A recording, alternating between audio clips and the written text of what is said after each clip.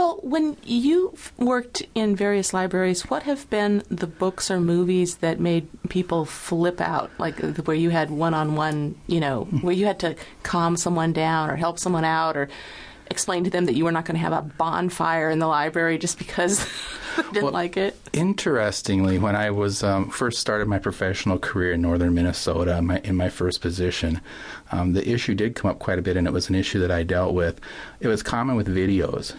The first video that we had trouble with and that we persistently had trouble with was Spike Lee's She's Gotta Have It. Oh, yeah. That was about the girl who's hooking up with a few people. What it was about was a female who was behaving like the cultural stereotype of the male. Right. She decided she was going to try all these different guys out, and see which one she really liked. And the scene that really sent him over the edge was the masturbation scene where she was doing herself in bed.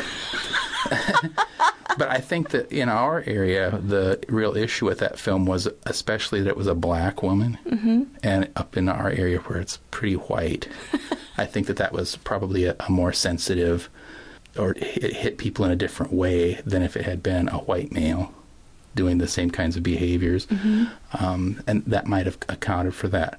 Interestingly, when I put Divine Female Trouble in the mix, my staff just went wild. You can't do that. Everybody's going to complain. They're going to have a fit. Never heard a peep. And I thought for sure we would. In fact, that's part of the reason I put it in there, was I wanted to challenge people a little bit, and then it didn't seem like that really was that big of a deal.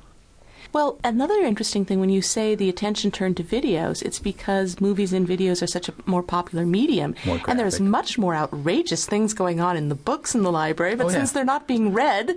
Nobody complains about the bodice ripper romances.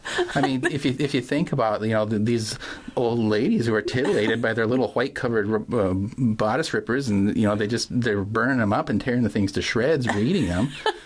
In reality, which is worse? Well, it's funny you should say the kind of wear and tear the sexy romances get, because one of the arguments you hear from people who want to keep more direct books about sex out of the library is that they will be damaged and abused and worn out, and, like the copy will not be kept pristine. Mm-hmm. But, of course, there's lots of materials that get worn out. And, of course, in a public library, that's not really important. You want it to be used so much that it does wear out. If the thing is pristine, it means nobody's using it. That was specifically the argument that they used against Madonna's book Sex when that came out. Yes, that's right. And that was that same era, and it came out. And we were in a meeting of the public library directors in our region, and somebody mentioned that book, and I said, how many people have bought that for their library? And out of 29 libraries, not one director raised their hand. Why?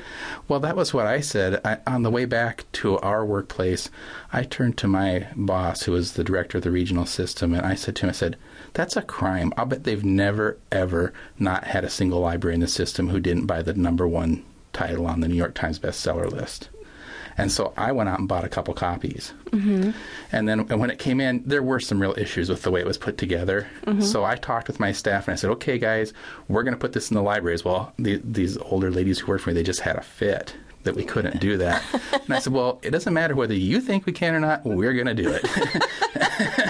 And so I talked with them a little bit, and we devised a strategy where we whipped the wire binding of that together with tip-up line, regular old ice fishing equipment from northern Minnesota.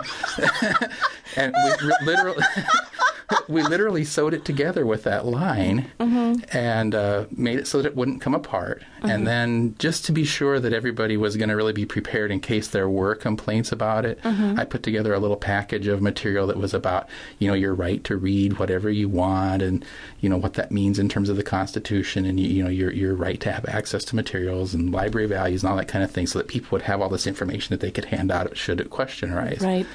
And to my surprise, when I announced in our next meeting that we had this and, I was going to make a list, the smallest library in the system stood up, and an older lady stood up and said, I want it first.